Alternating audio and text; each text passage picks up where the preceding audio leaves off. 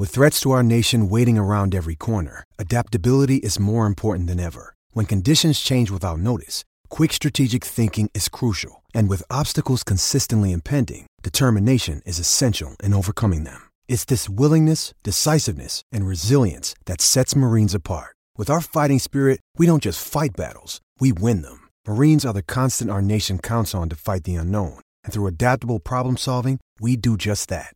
Learn more at marines.com.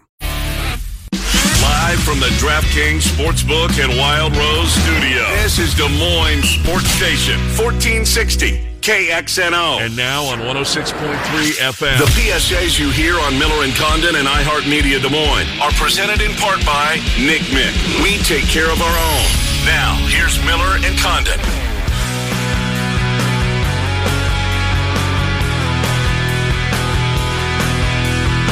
Hour 2, Trent Condon back with you. It's Miller & Condon on 1460 KXNO and now on 106.3 FM. We begin the second hour with a look at tonight. A great NFL game. How about that? 6-3 Seattle, 6-3 Arizona. They'll be colliding in Seattle tonight. We'll get into that and a whole lot more in the NFL with Frank Schwab. He's our buddy from Yahoo Sports. Also does a little dabbling in the world of gambling, and I'll be picking his brain on that. But I don't know, at the forefront, at the top of the list, he's a Wisconsin alum, and his Badgers are in the driver's seat again for another West Division title. Frank, as always, thanks for your time. How are you? Good. Doing well, especially after seeing Michigan lose 49-11. That. What a whooping. That thing was just... I still don't know. I mean, they played Illinois. Illinois stinks, as usual. They play Michigan, a Michigan team that just looks broken. How good is Wisconsin? Are they good enough to really to push Ohio State? I know there's been some games that they've been there.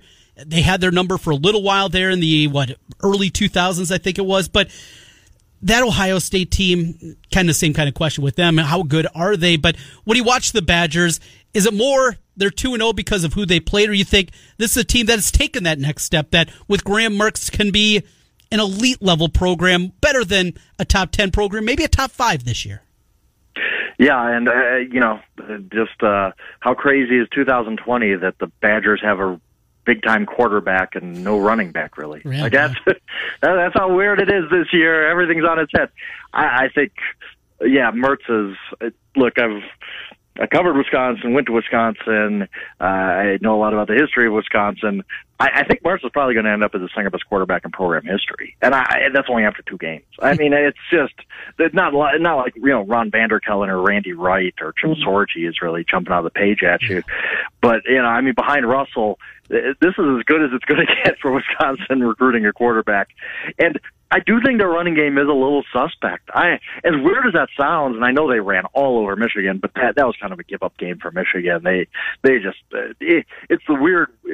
I'm a nervous fan, like most people are. I think by halftime, I was like, well, I can do something with the rest of my night. Like this one's over. There's no real the consequence for the second half here. It felt weird. It was like you were playing like Kent State or something. They just got run over. But I don't think, when you play in Ohio State or if, I can only hope that they make the playoff. I think you're going to need a really, really good running game that's how Wisconsin's built. They're not going to ask a freshman quarterback to throw 40 times. It's just not how they operate. And there's no Jonathan Taylor, Monte Ball, Melvin Gordon type running back here. There just isn't. And that's weird for Wisconsin. If I was a big-time high school running back, I don't know why you wouldn't want to go to Wisconsin. You're going to get the carries. You're going to get, run behind one of the best offensive lines in the country, no matter which class it is. But they don't have a guy like that. Had Jonathan Taylor come back, all of a sudden you start dreaming really big. I don't blame Jonathan for leaving, but that's the one hole I see, which is weird to say about Wisconsin, is that I don't know that they got that one-star running back. It's just going to, take over a game and really like they're used to. And they're going to need that. They're going to, in the big games, I think they're going to need to alleviate some pressure off Graham Mertz. All right, quick question. You mentioned Russell Wilson. He doesn't count. He's a transfer. He's not a Wisconsin quarterback. He's an NC State quarterback. Who would be, though, the second best? Is it Is it Darrell Bevel because of the resurgence of the program when he was at the helm? Is it Brooks Bollinger, Tolzien, Sorgi, Stocco? I mean, these guys are kind of all the same. Who would be second on that list, at least of recent history? Right, and that's the thing. If you're going old school, it's probably Ron Vanderkellen, who took them to the 63 Rose Bowl. But in recent history, it's probably Bollinger. Maybe I'm a little biased there because I was there when he was there. Over the Ohio State game, I remember they came back from 24, I think it was 24 zip down to win in the second half at the Horseshoe. And so he's probably second, but it's just a weird list. Like, I mean, if you were, if I was to go to some USC or Alabama or Miami or Clemson or whoever fan and say, yeah, I got a pretty good program too. Here are the best quarterbacks of my school's history. They'd say, who are these guys? I've never heard of half of these guys. I think Sorgi was really good. Bollinger was really good. I think that a lot of the guys you mentioned did really good things for the program, and they played well. But, right now, I mean, even as a transfer, the 1 year of Russell is better than the 4 years of anybody else for sure. Well, let's talk about that NC Wolfpack quarterback as Seattle gets ready tonight to take on Arizona. The miraculous win, the decision, and the right one by Kingsbury to put a knee on it with 1 second left and not cover for the backers of Arizona, which frustrated a lot of people in the gambling realm. But a quick turnaround here. Seattle has not played well. Russell Wilson looked bad for long stretches of that game against the Rams, as bad as we've certainly seen this season. What do you anticipate? What's this thing going to look like tonight? Yeah, and that's the thing. I've gone back and forth, which tells me it's a pretty good game tonight. Yeah. All week I've been like, I like Arizona and I like Seattle.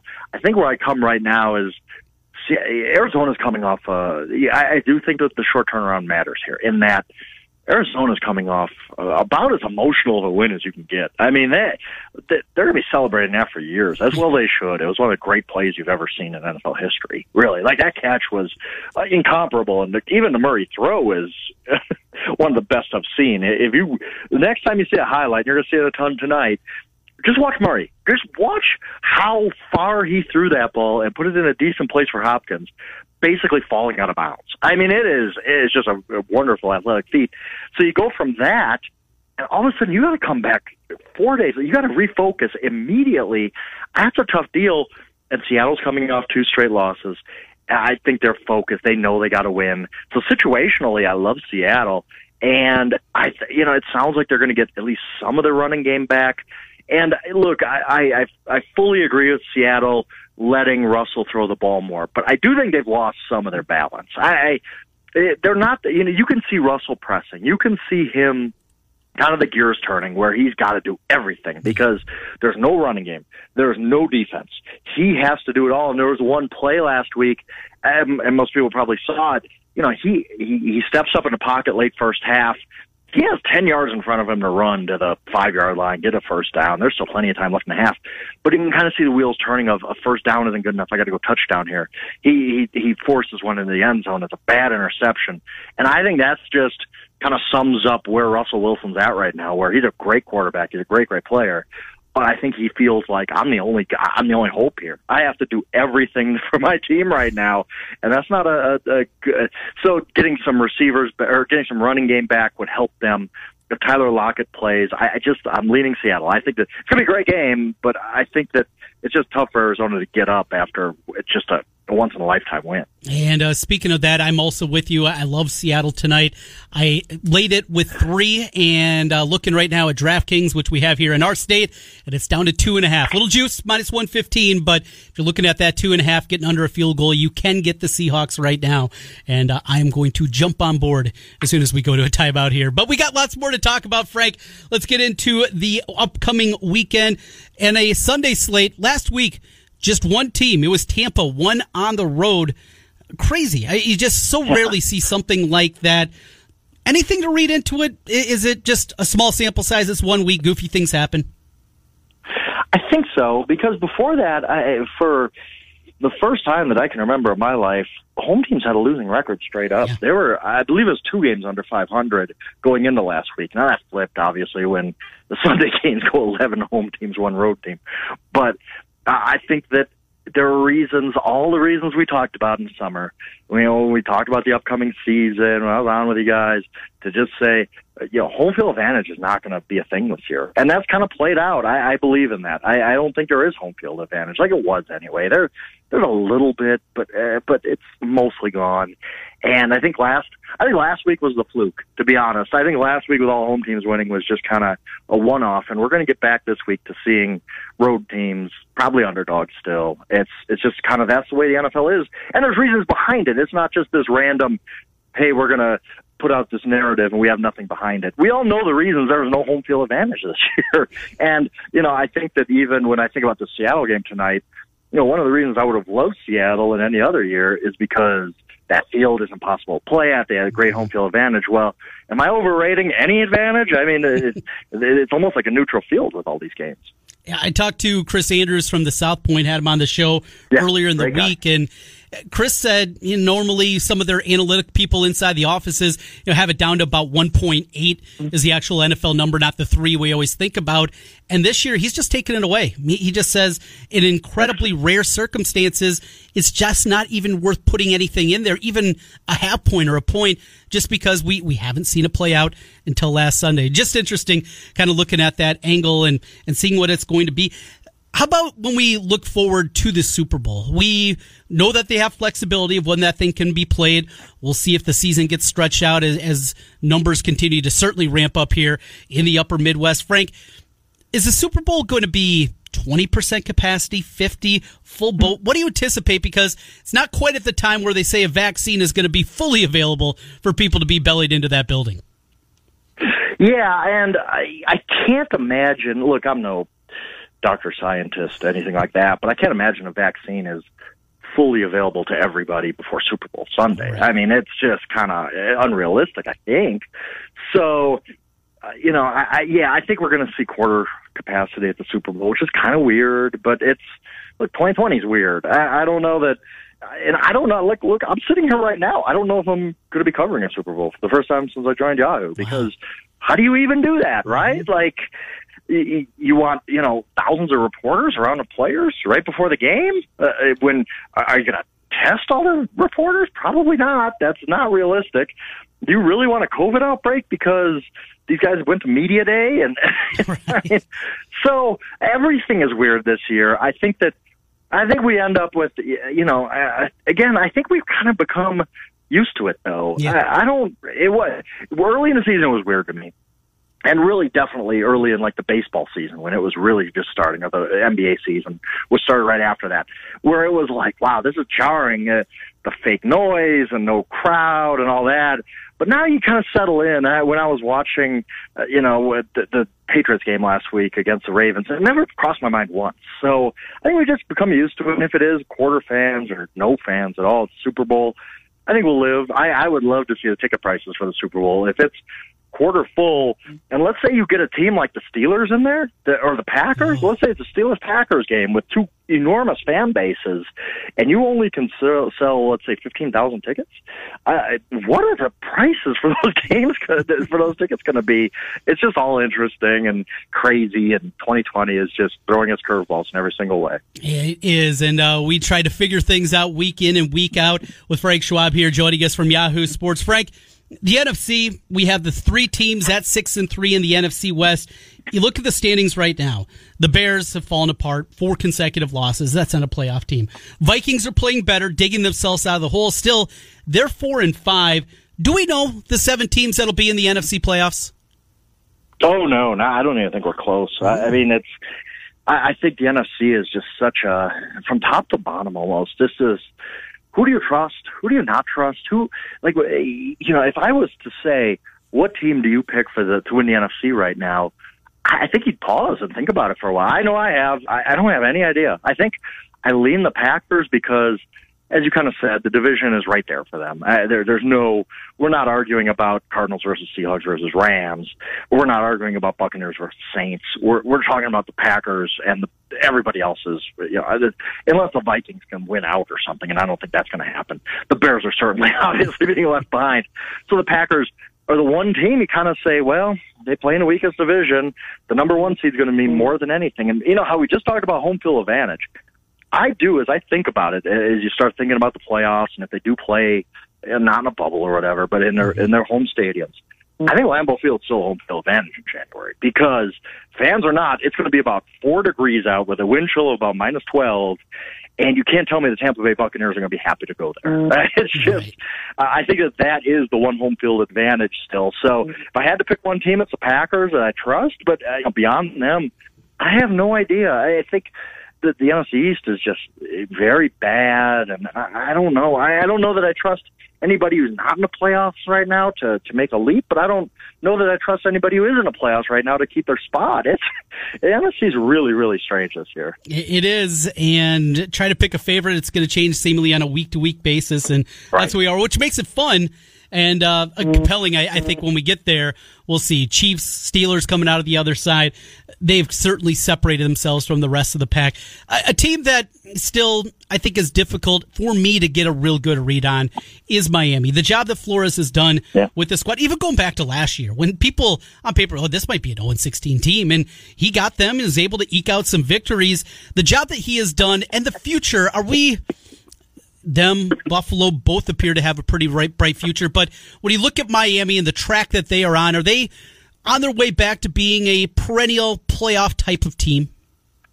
I think so. I think that you have to start with who's your coach, who's your quarterback. I think Flores is a very good coach, and I'm getting convinced that Tua is going to be a top-end quarterback. I don't know. He might be the third best guy in his draft class, but that still is pretty good because the other two guys are fantastic. And if you have a coach quarterback, okay, everything else you can figure out. I think that they've added a lot of pieces. They still have a long ways to go as far as draft picks, cap room. They're going to add to this team. You really feel encouraged by where they're at. It looks like the Patriots are going to be starting a rebuild. Who knows how long that's going to last? Honestly, who knows how long Belichick's going to keep coaching? So the division's kind of open, it seems, for the next few years. And why not? Why not Miami? I mean, they're doing pretty good work. I don't know. This year is interesting because, look, they are getting by on defense and special teams. Their offense isn't lighting it up, but the past 3 weeks they've gotten, fumble returns for touchdowns, punt returns for touchdowns, block punt down to the 1 yard line. It is all falling into place. I mean, that's hard to sustain, but they're a good football team. And, the Bills losing that Hail Mary game, all of a sudden the Dolphins are a half game back. And I don't know. Why not the Dolphins this year to win the East? It's not like the Bills have run away with it. Last thing for you, Frank. Frank Schwab, Yahoo Sports, with us here. It's Miller and Condon on KXNO. The NFL sending the memo to all NFL teams that they are to operate under intensive COVID-19 protocols. But going back for what we saw during Hard Knocks, how can they be any more intensive than they already are? Yeah, and that's the thing. I think it's just kind of a reminder of, hey, we're getting into our routines, but we need to tighten this up. The finish line is there for all the angst over the offseason, for all of the problems that seem to be creeping up in late September when we had the Tuesday game and all that. It's been a long time since we've had a game postponed or pushed back or rescheduled, and all 256 regular season games are still on the schedule and set to be played. So I think the NFL feels very good about getting to this point in the season without a major issue.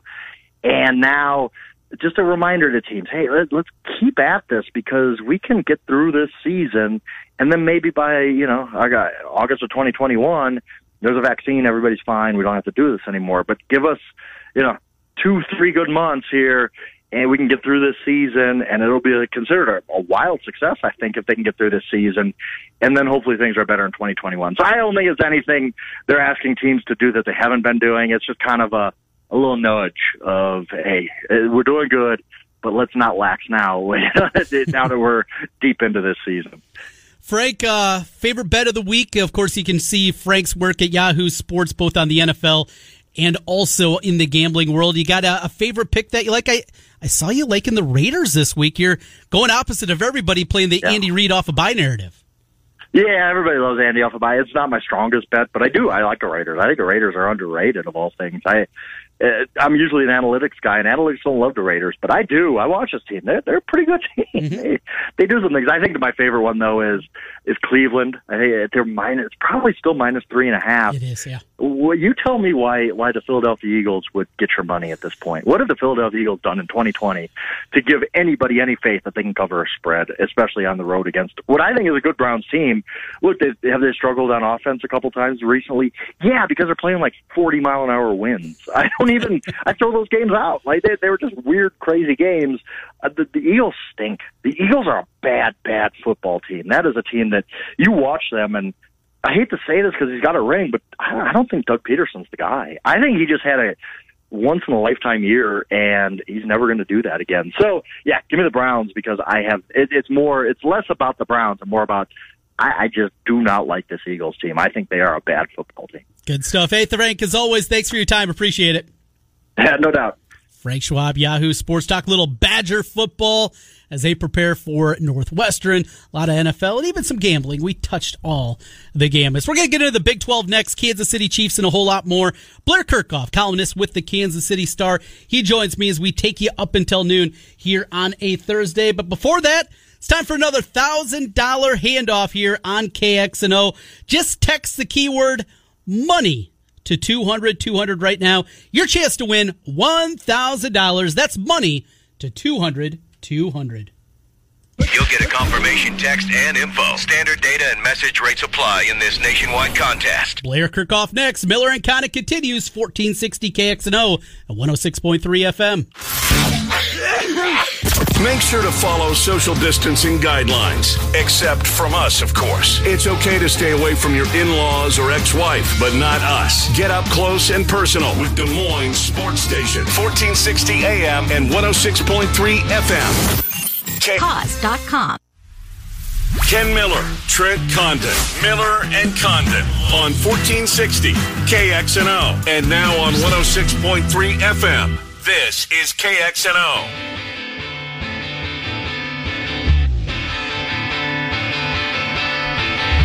We continue on a Thursday. Miller and Condon, 1460 KXNO, 106.3 FM. Ken out sick, hopefully with us, if not tomorrow, early next week as we get ready for the Thanksgiving holiday, a week away. A lot of college football, college basketball now less than a week away. Yeah, normally at this time, it'd already be happening here to talk Big 12 and a little Kansas City Chiefs football. He's Blair Kirchhoff, columnist with the Kansas City Star. Blair, long time no talk. How are you? I'm great, Trent. Good to catch up with you. Absolutely. It's been a lot of fun going through this season, seeing the games, even with all the craziness that has happened, the cancellations, the movements, but college football as a whole. It's been a weird year. It's been odd, but the Big 12 seemingly, I think, did it the most right of anybody. They built in the schedule, these extra weeks, the bye weeks, the limited schedule, and though they haven't had to have many cancellations compared to some of their other brethren in college football, it looks like maybe their plan was about as good as anybody coming into the year. Yeah, it's true. I was thinking about that earlier today that, you know, as other games were getting canceled, I forgot which ones were added to the list today, but I know it's up to 15 for the weekend, which matches last week's total of games canceled. And the Big 12 does have one canceled this week with the Kansas-Texas cancellation, or postponement. They're going to try to make it up. But for the most part, you know, it was tough early for the Big 12 getting out of the box. You know, some of the non-conference games either weren't played or had to be rescheduled, or opponents were switched.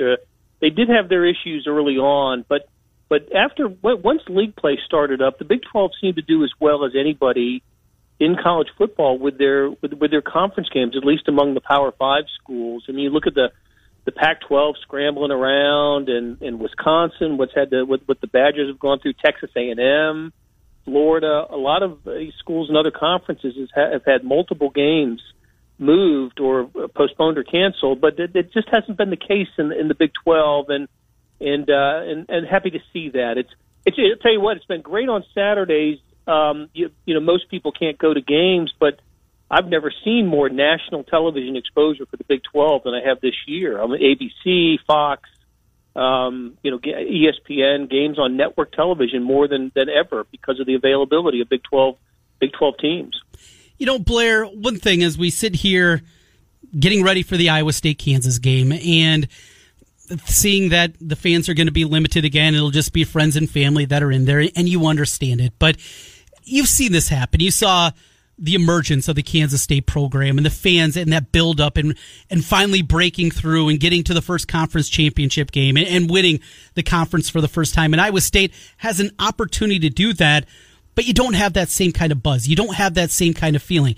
Kansas, the Orange Bowl a few years back, going back to, 95, one of the last years of the Big 8, and the year that they go with just 2 losses throughout the season and go to the Aloha Bowl and were ranked in the top 10 that season. And to not have that same kind of build-up for Iowa State, a team that hasn't won a conference in over 100 years, it's just tough. It's tough to know that this could feel so much different this year for Cyclone football. No, you're right. It is a shame in that regard, a real shame that if it comes to pass that Iowa State finishes in the top 2 and gets to play for the Big 12 championship. I haven't heard what the restrictions are. You probably have a better sense of that, of what it would be at AT&T Stadium for number of fans allowed in. But I was having a conversation with somebody recently saying that, if Iowa State was in the Big 12 football championship game this year, and it was a normal year, fans, no COVID, no pandemic, normal year, there would be a traffic jam on Interstate 35 from Ames to Dallas that would go right through Kansas City, and it would be an amazing sight, and just a caravan of fans. I would think fans would go even without tickets. They'd be so excited about attending that game and being part of the festivities, the way we see it happen at the Big 12 basketball tournament over the years. So it would be, listen, it's no reason to not pull for, for Iowa State's fans not to pull for their team to get to the Big 12 title game,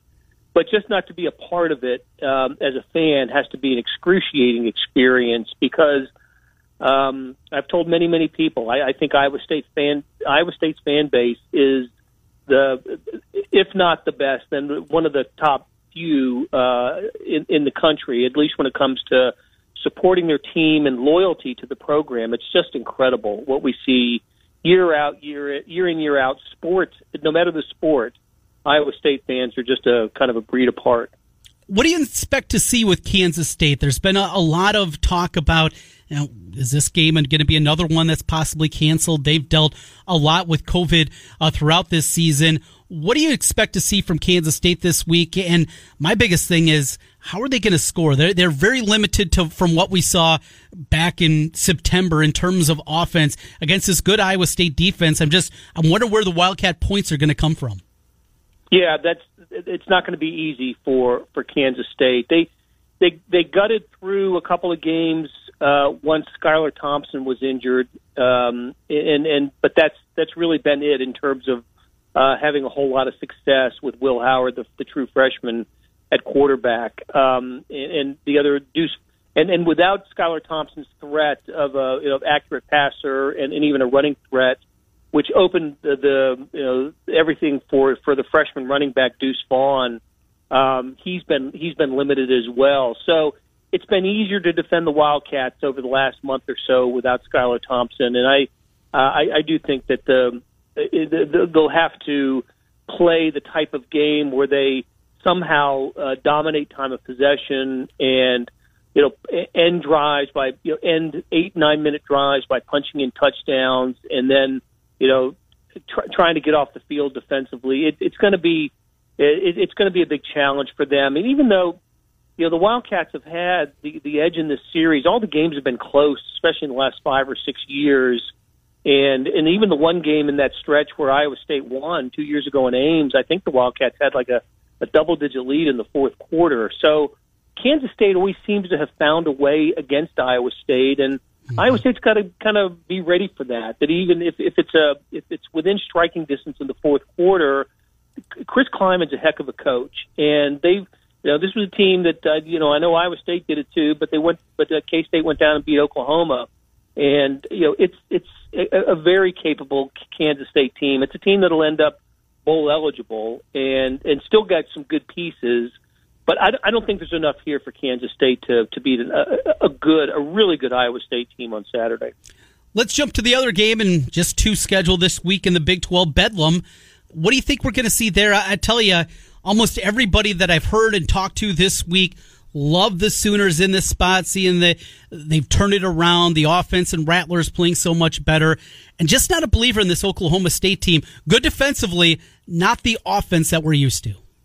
No, exactly. Not the offense we're used to, even with even with threats. Typical threats at wide receiver and running back for Oklahoma State. I think it all comes down to the quarterback for the Cowboys, and not as good as I thought he was going to be this year. And he's just made so many mistakes. I go back to the Texas game in Stillwater where Oklahoma State just ran up and down the field on the Longhorns, but mistake after mistake and penalty after penalty, and they just couldn't seem to get out of their own way and had a chance to really kind of put a stranglehold on the conference race and couldn't do it. And so I think that's what keeps Oklahoma State from thriving. And on the other hand, I just think Spencer Rattler is going to end up being a Heisman Trophy finalist one of these years. I think he's that good, and Oklahoma's playing great right now.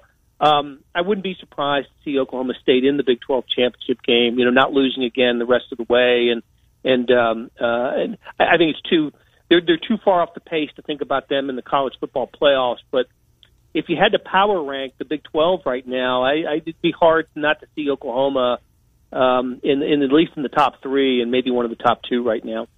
Want to jump into a little basketball. We're talking with Blair Kirchhoff from the Kansas City Star. Less than a week away, beginning of the season. Baylor with a whole lot of buzz. Kansas, of course, right there, ranked in the top 10. I really like Huggy's team at West Virginia this year. I'm a big believer in Texas Tech. Chris Beard, for my money, as good as you're going to find. It looks like a very top-heavy conference this year. And you get in the next group with Texas. Is this year Shaka finally wins the game in the NCAA tournament with the Longhorns and on down from there? Just an overview, what you anticipate we're going to see Big 12 hoops-wise. Well, you're right about it being top-heavy. It is absolutely top-heavy, and maybe it may be the conference, the best conference in the country this year. It just is. It's not a good year to be mediocre in the Big 12 because it is. There is not going to be a place among the top 5 or 6, and I would put Texas in that top 5 with all of their players coming back and then signing a 5-star point guard. I think that those. The teams that you rattled off, and I agree with them, are just head and shoulders above the rest. So what I think that means is I'm not sure where the middle is going to be or how good the middle is. Usually in the Big 12, when you say top heavy, it's 2 or 3 teams and then a nice middle of 3 or 4. So you can count on 6 or 7 getting into the NCAA tournament with maybe 8 or 9 in the NIT and I don't know if that's going to be the case this year.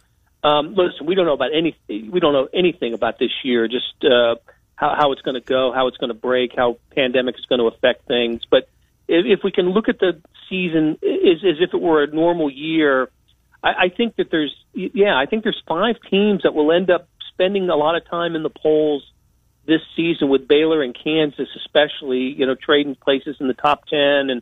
Not trading places, but spending a lot of time in the top 10 with West Virginia and Texas and Texas Tech being there as well. So where does that leave Iowa State, K-State, Oklahoma State certainly knocking on the door with, how about Oklahoma State with a preseason All-America freshman in Cade Cunningham? So it's just, it's going to be a fantastic year. Jared Butler and MaCio Teague at Baylor. It should be a great year for a lot of excitement for Big 12. I just hope everybody follows protocols enough to have the games and we're not looking at Bill Self said it the other day. You lose one game, you have a chance of losing 3 with COVID. So here's hoping that everybody takes care of themselves and it's going to be different without fans. Absolutely different. Can you imagine Hilton or Allen Fieldhouse without the fans? It's just that'll make it totally different experience for fans and for an audience. Yeah, unfortunately, we're going to see it. I don't want to see it and how different it's going to be. But ultimately, we get the games, and that's the most important part of all this. Blair, we'll let you out on this. You've been in Kansas City now for a very long time. You've covered it all. The Chiefs, they're always so important to Kansas City and the area as a whole. But what this has been, coming off the championship, the first in 50 years, another great team, just how different it is going from already probably the most important part of the Kansas City sports scene and what it is today. Yeah, well, it's everything. It just is. When you have a team that's this good, and by good, they've won 17 of their last 18 games, stretching back to last season. That's just amazing in the NFL.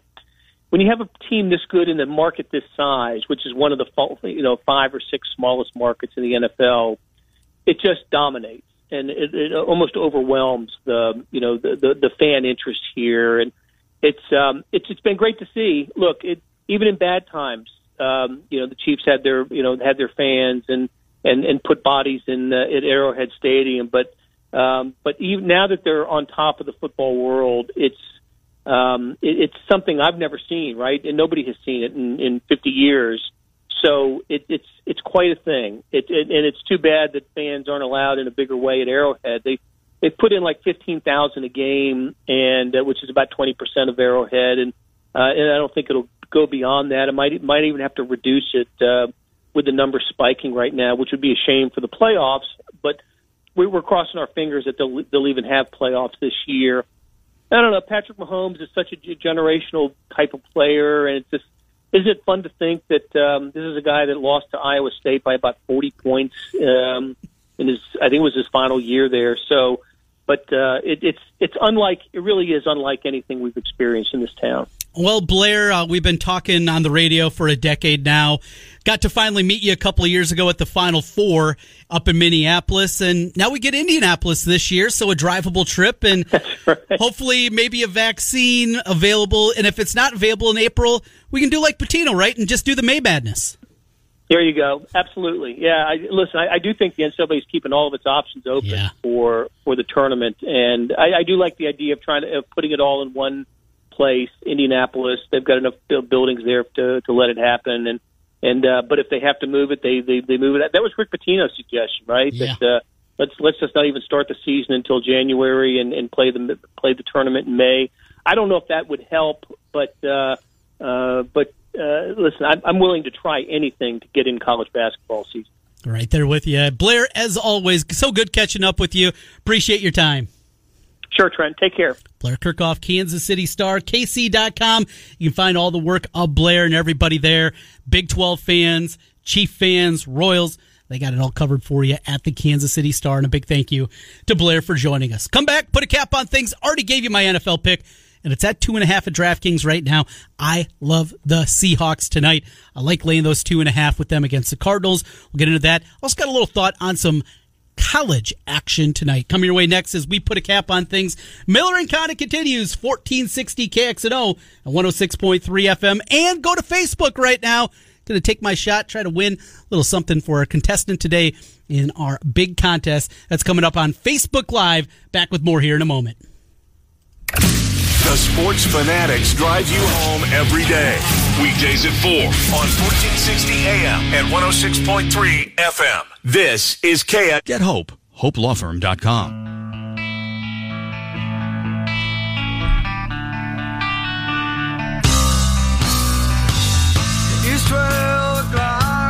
Welcome back. Final segment here on a Thursday. It's Miller and Condon on KXNO. Glad to have you aboard with us today. A lot of fun guests lined up. John Bohnenkamp, always love talking Hawkeyes and college football with him.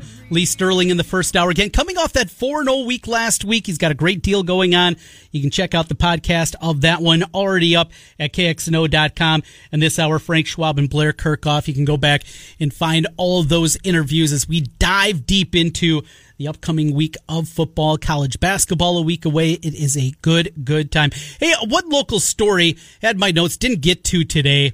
How about the Des Moines Buccaneers getting a new arena?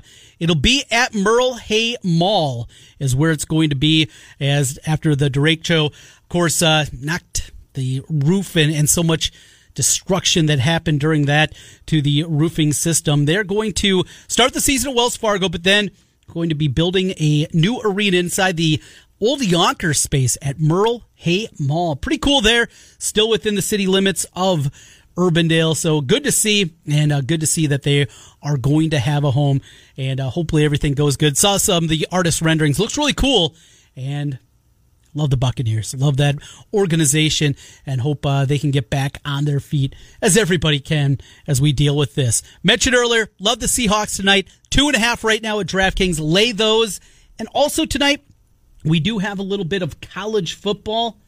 I'll tell you, gotta lean. Tulane getting the 6.5 at Tulsa. Tulsa came roaring back, ranked for the first time this season. Had the comeback win against SMU. Short week. Something's off about this one. Grab the 6.5 in the Green Wave. A couple of picks for you here tonight. That'll do it for the program today. We got Murph and Andy coming your way at 2 o'clock. 4 o'clock with the Fanatics in the Morning Rush tomorrow morning at 6. Have a good one, everybody. We're Miller and Condon. Hi, I'm Emery Songer. And I'm Heather Burnside. Iowa State hosts Kansas State, and we'll break down all the action on Jethro's Barbecue Cyclone Sound Off.